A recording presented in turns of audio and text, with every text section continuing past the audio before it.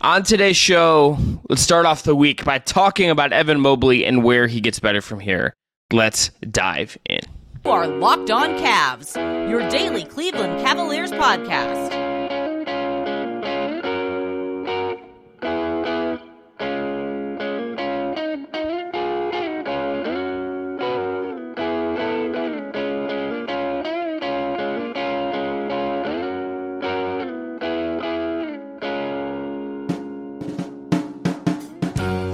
The music you heard on the way in is from our friends at Astral Radio. I am Chris Manning. That is Evan Damrell. Thanks again to Jake Stevens, as always, for his production. We are going to your team every day, covering all things Cleveland Cavaliers. Today's show is all about Evan Mobley. Obviously, one of the most important, intriguing, essential pieces to where the Cleveland Cavaliers are right now and where they're going. We're going to look, as we have been with some recent episodes, discussing where these guys go. And Evan, I think the only place to start with Mobley in this case is that I think to look back a little bit. I do think my posit to you is that in year two, Evan Mobley was, if not a different offensive player than year one, in a meaningful way. Like, I don't think his overall game changed in a massive way. I do think he was a better offensive player in year two versus his rookie season. Yeah, so it's hard. If you look at the counting stats, the numbers seem somewhat, or maybe even somewhat similar or less than what they were compared to his rookie season. But it's a lot of intangible stuff when it comes to Evan Mobley's like impact on the offensive side of the ball. Of course, like, the defensive upside is always there when it comes to Evan Mobley and the Cavs, but offensively, there's a lot of unique, interesting things the Cavs explored with him. You saw him try to stretch the floor a little bit more. You didn't see it happen in a reliable clip. You saw him try to initiate the offense a little bit more in terms of just being like a ball handler or a playmaker in certain lineups or scenarios. And again, didn't come to fruition. And so you could say the rookie season for Mobley was like the groundwork for what he was defensively, whereas his sophomore season was kind of the groundwork of what his potential could be offensively. And it does make it exciting, like, what can he be as a player overall, but it's more just like, where do we go from here? Just because, again, like the Cavs got punked in the first round of the playoffs and lost super early. So we don't have like a ton of data and like super meaningful basketball with like Evan Mobley maybe showcasing what he can and can't do at the highest stage or the highest level. But we at least have a pretty healthy body of work and from his regular season of play. It's just now, where does he go from here? Is like, I circle back to that question.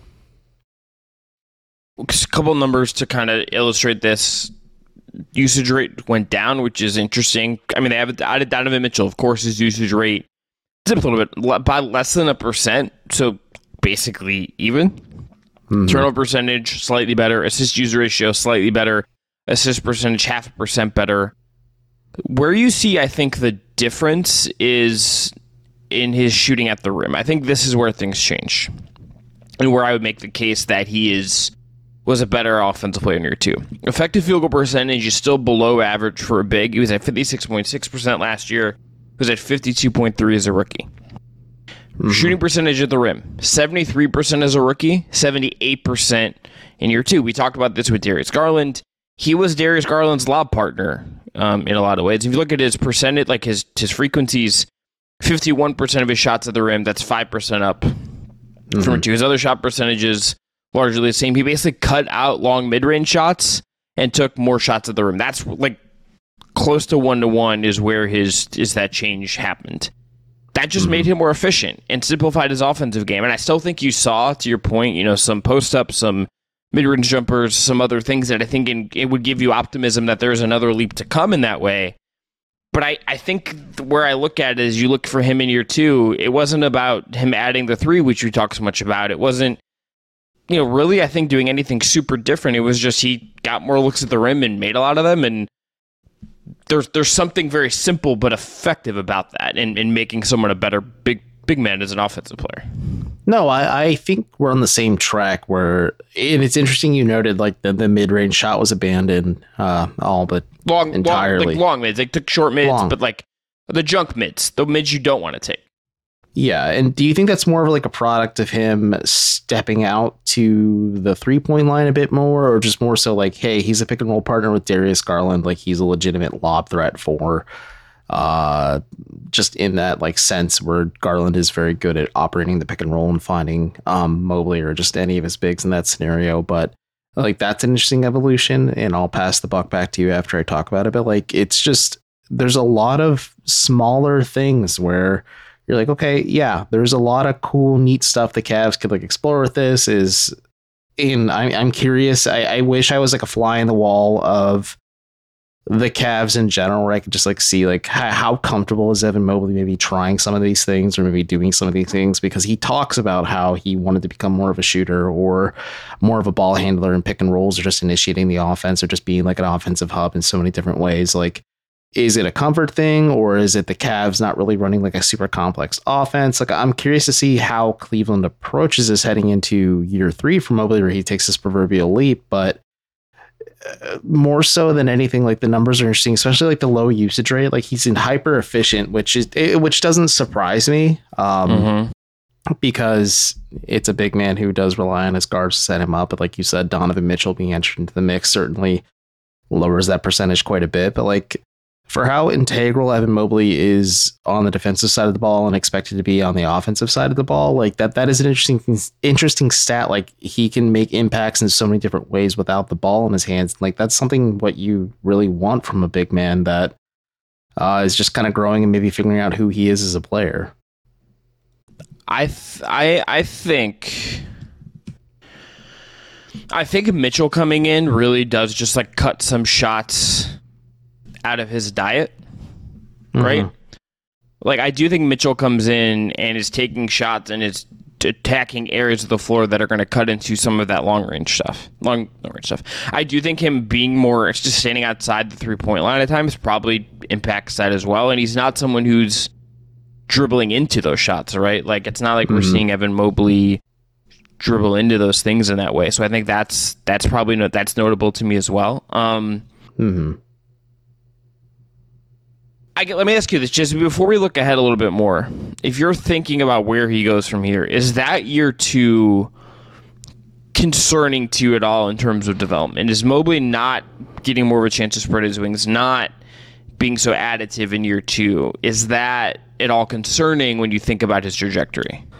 Yes and no. I think it's a product of the Cavs becoming a winning team super quickly. And JB Bickerstaff has noted like young guys that are drafted as high as Evan Mobley usually put up a lot of like inflated or garbage stats because it's on a bad team, and the quote unquote best player, which in this case would be Evan Mobley, is supposed to get most of the shot opportunities. But like the Cavs were in an interesting enough spot where Mobley's rookie season, they were a fringe playoff team. They were a play-in squad because of Jared Allen and Darius Garland becoming all-stars and just kind of everything hitting right for them.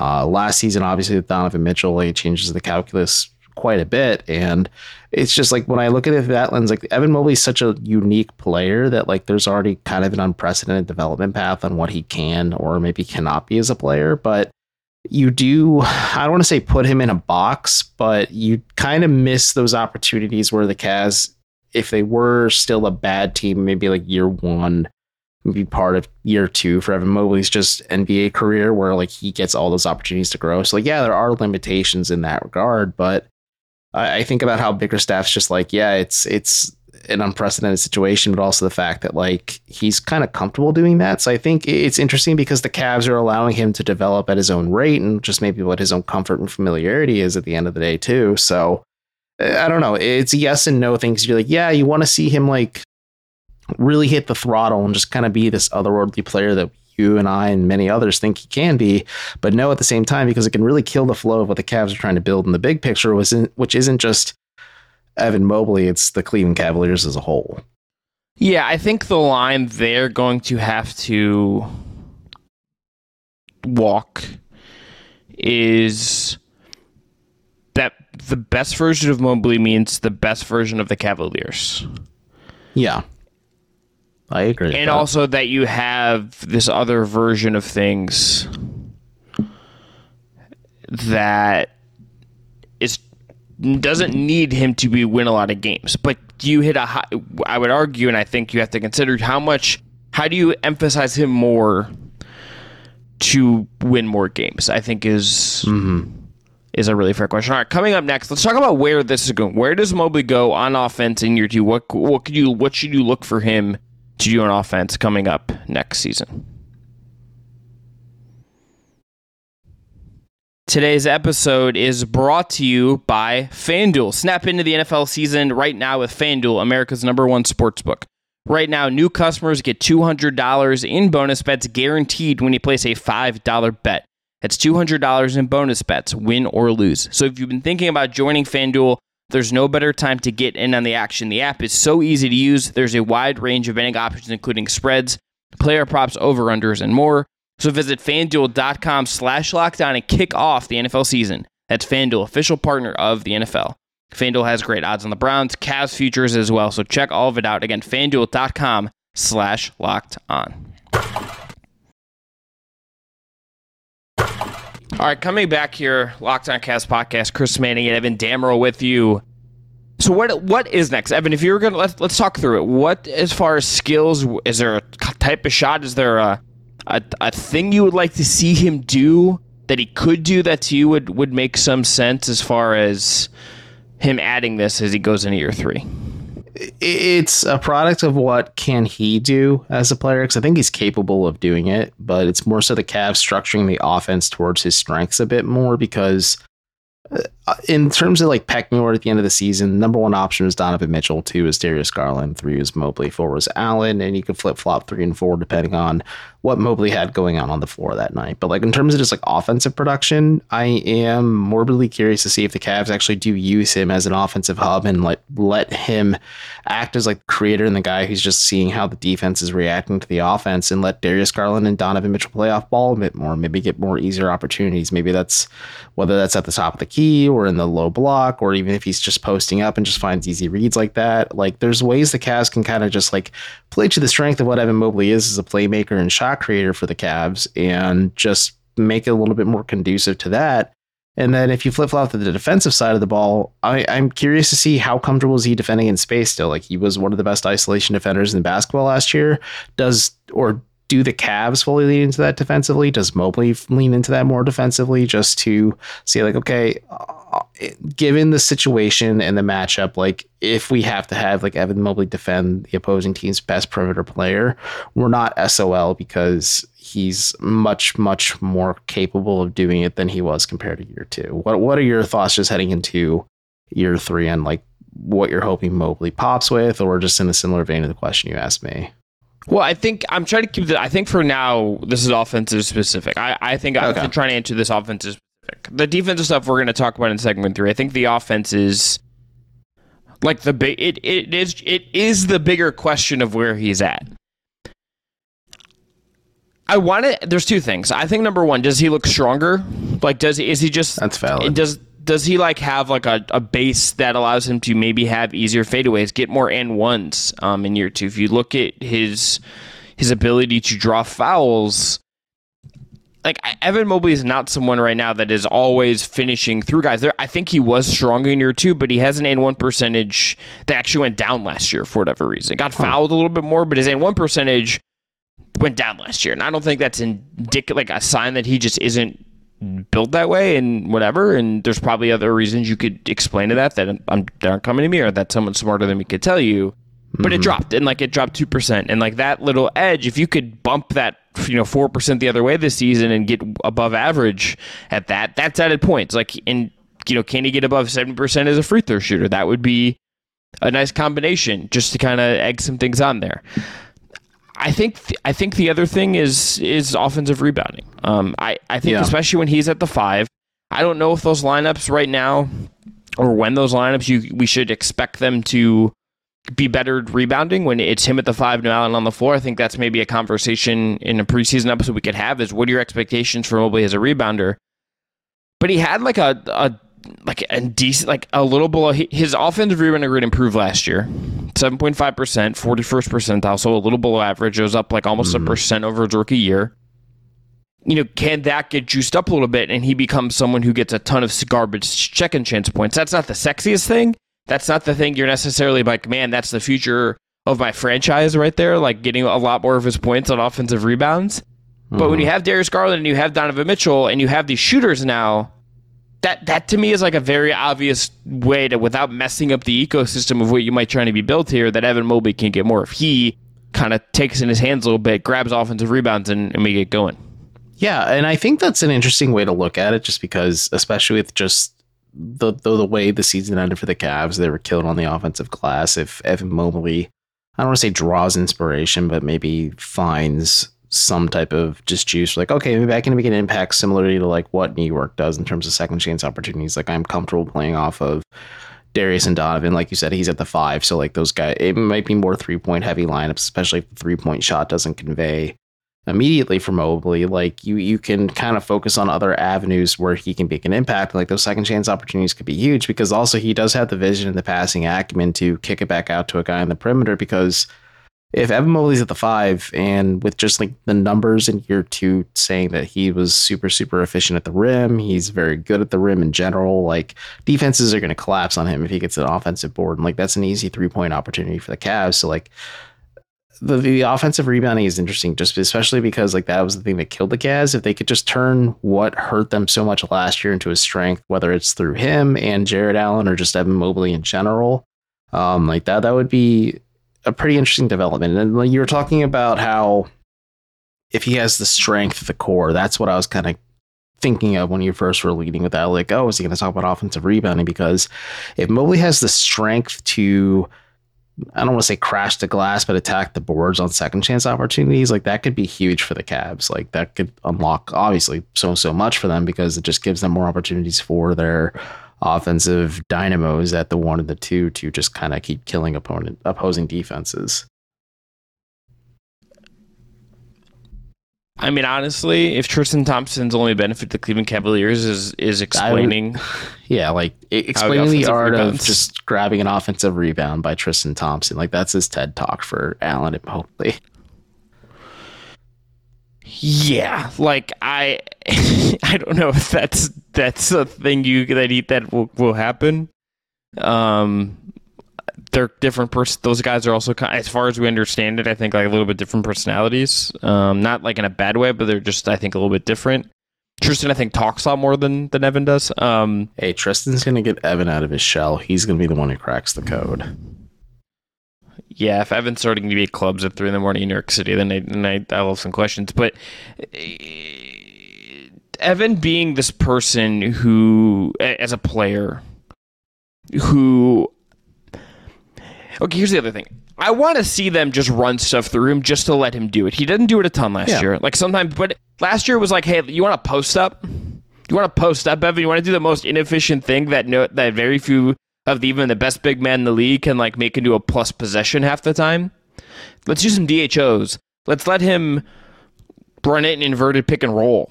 Like, let's do some real weird stuff with him. I think the talent is there.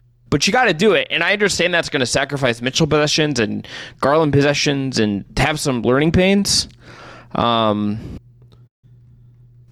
the beauty of the regular season, is you're allowed to experiment and try that stuff, because then you know, 1, where's the comfort level at this time? 2, can we practice this a bit more?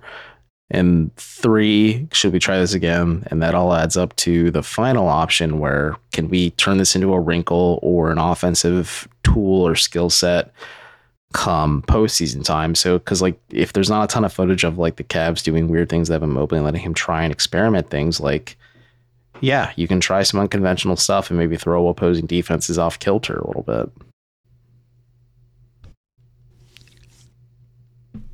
Over under Evan Mobley. Look at his counting stats. Over under Evan Mobley. Usage 20%. He's at 18.8 last year. Does it get above 20 this upcoming season? That's a good question. I'm gonna go yes.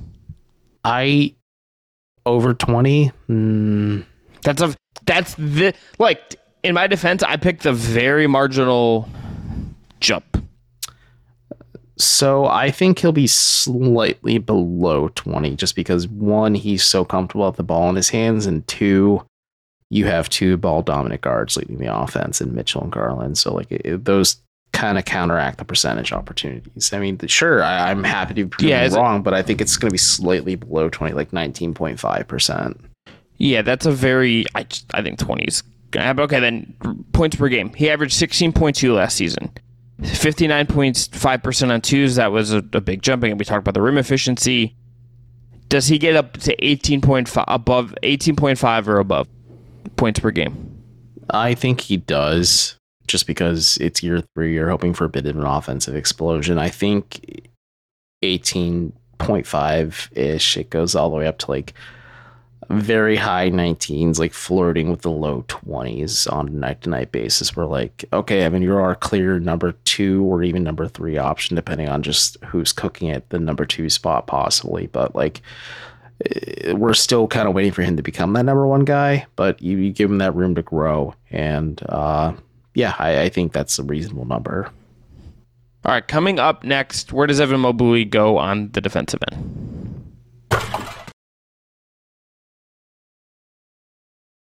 All right, coming back in, Evan, you were talking about him switching. Let's go back to that. What were you thinking about as far as him switching, as far as him that raising its game on the defensive end of the floor? So it is interesting because there were a lot of moments where you saw flashes of it in year 2 for Evan Mobley, where like he would be, or opposing defenses rather, would like switch Mobley onto like their best perimeter player. I'm thinking like Brooklyn with James Harden at the time, or even Philly with James Harden at the time, or like Kyrie or KD when they were with the Nets, or even Mikal Bridges when he was with the Nets as well. Like I'm thinking of those teams, or even like Jalen Brunson with the Knicks. Like I'm not saying it's like perfect, but you didn't see Mobley shy away from those opportunities. You saw him actually become quite comfortable with it. I don't have the stats in front of me currently, but like I tracked it for quite a bit, and he was one of the league's better isolation defenders, or at least showed that if you are going to switch one of the Cavs 7-footers onto one of your smaller perimeter players who's hoping to take advantage of playing with a slower footed big man against them, you're going to have an easier time possibly having Jared Allen go up against you than you would Evan Mobley, because he's showing that he's, 1, comfortable doing it, and 2, like willing to do it as well, which is the fascinating thing with me in him, just how he acts defensively in general, because Mobley just kind of grades out as a pretty solid isolation defender, and like that's a fun defensive wrinkle for a coach like JB Bickerstaff, who focuses and prioritizes defensive first approach. And if you have Mobley kind of acting as like one of your better primary defensive options because he's so multifaceted as a defender, but like that becomes like one of his like true strengths that he can lean on, like that's a really good thing, because he is quite literally impactful on anywhere on the floor when it comes to defense.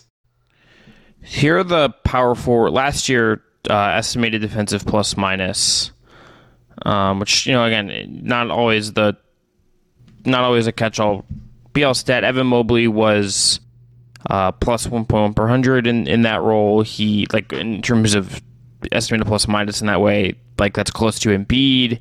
That's close to like Bam Adebayo's in there. Like, so there's guys, you know, point plus 3. Mm-hmm. And Jaren Jackson for him, but like as a point of comparison, is at plus 3 estimated plus minus on defense, which is like outrageous, and I think tells you, you know, why Jaren Jackson, you know, won Defensive Player of the Year. I think Jaren Jackson is like some of the ways that he's able to just shut everything down on the switches, and he's a little bit older, and we have to just, you know, he's not infallible either, nor is Mobley. Like, you're going to see defenders get beat at times.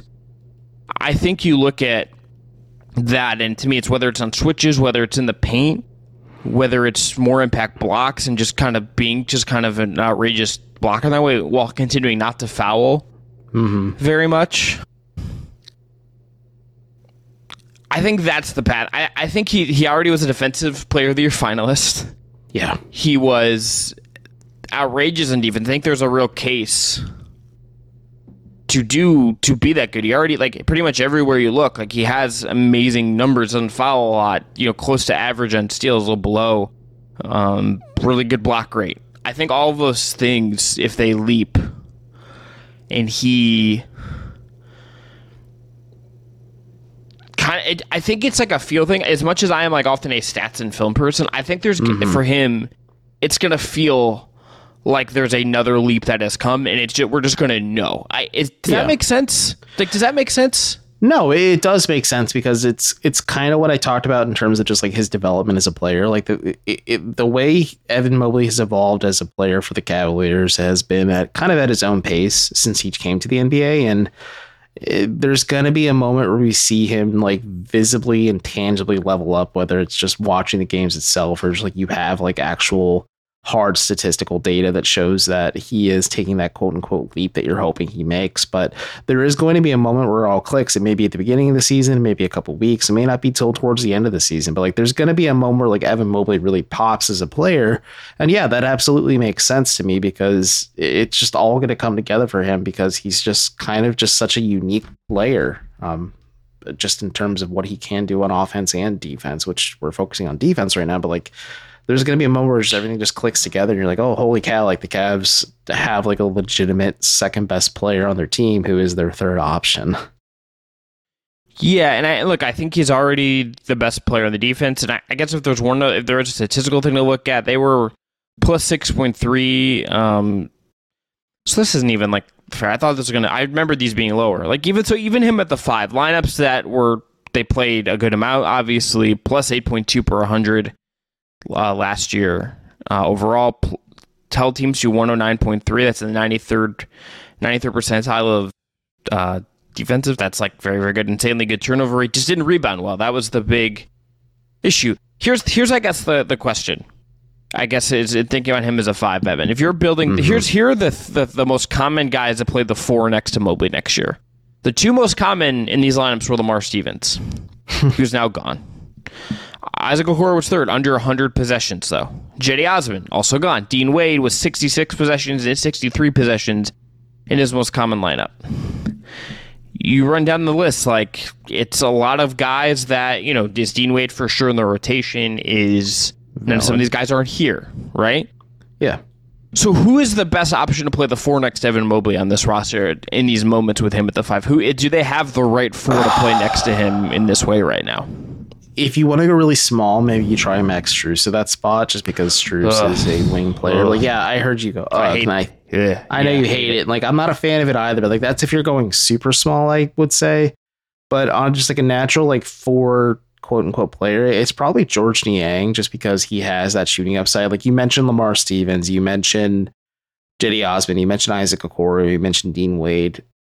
50% of those players are 3-point shooters, but like Dean Wade showed us last year that it's not super consistent, especially after the injury, and Cedi Osman is so hit or miss, as we know just from his entire time with the Cavs. Like it's hard to really like say like Cedi's like the reliable option. Like if you just look at like what the Cavs have available, it's probably George Niang, or maybe another option emerges. Maybe it's his brother if he somehow shows like a 3-point shooting shot. But like right now, it's just from a pure shooting upside, because you have to assume like Mobley's not going to be like an otherworldly 3-point shooter in like a stretch 5, a la like Brook Lopez, that you give him the space to operate down low so he's more comfortable offensively. And also, I think he's comfortable covering for a guy like George Niang, who's not the best defender, even Max Strus, who would be pretty overmatched as a small ball 4. But like those guys like just have like pure raw shooting upside, give you the path at least to make Mobley much more comfortable, much more viable on offense. And then at the same juncture, let him just do his thing on defense. There's going to be one game this year. I'm calling it. I'm calling my shot now. We can end on this. Sure. Mobley's going to be at the 5. It's going to be like Niang or Dean Wade at the 4. They're going to be struggling on the glass. Mm-hmm.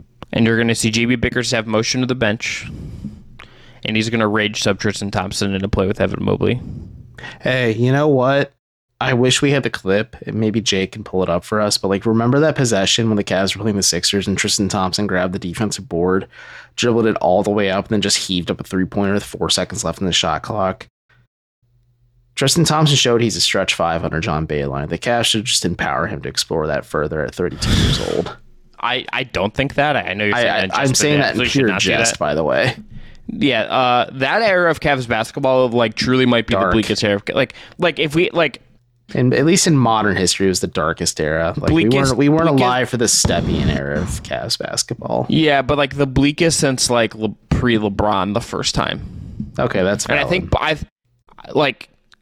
insanely bleak that John Beilein was your coach. You were that bad. You had Andre Drummond on your team and traded picks for him and were maybe considering extending him. You're the coach that you went out of your way to say your owner didn't want to. That wasn't your owner was ready to hire, even though I think everyone believes it was the owner you wanted to hire. Got fired for some language, and then you ended up here. Like you got like your best young player that season isn't on the team anymore, and Darius Garland's not really good. And you got Donovan Mitchell, you got Evan Mobley. It all worked out.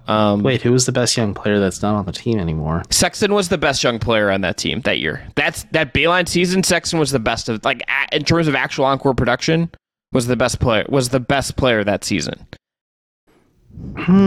Yeah. No, I get look, in terms of just like pure like encore contribution, yes. But like I that's when I think that was the season when I'm like, okay. Well, that was Garland's rookie year. Yeah, that was. But I saw Darius Garland. I'm like, okay, I see the vision. I understand why the Cavs took Darius Garland. Like, this is a dude that can be the dude for them. Yeah. Yeah. All right. So we're getting there. Coming back later this week, we're gonna start. We're gonna do. A lot has happened because remember that's the lead into the COVID season. Yeah, that's the COVID year. Know. That's the season they get shut down due to COVID, and then we were in the wilderness. That's the year I bet our listeners I'd get a butterfly tattoo if Andre Drummond got extended, and thank God I don't have one. Maybe I'll get you drunk enough at your wedding, and you can get one. Think I'll be happy about that? No, but did me and Birdman Joe get you a butterfly in your face? I wouldn't. Why would I mess up perfection? Just throwing ideas out. We'll be back later this week. We have a little game we're going to play. What did we not talk about enough last season? Evan and I are going to bounce back and forth on some things that last season we didn't talk about enough as we look ahead to this upcoming season. But until then, I'm Chris Manning. That's Evan Damerl. Thanks again to Jake Stevens for producing.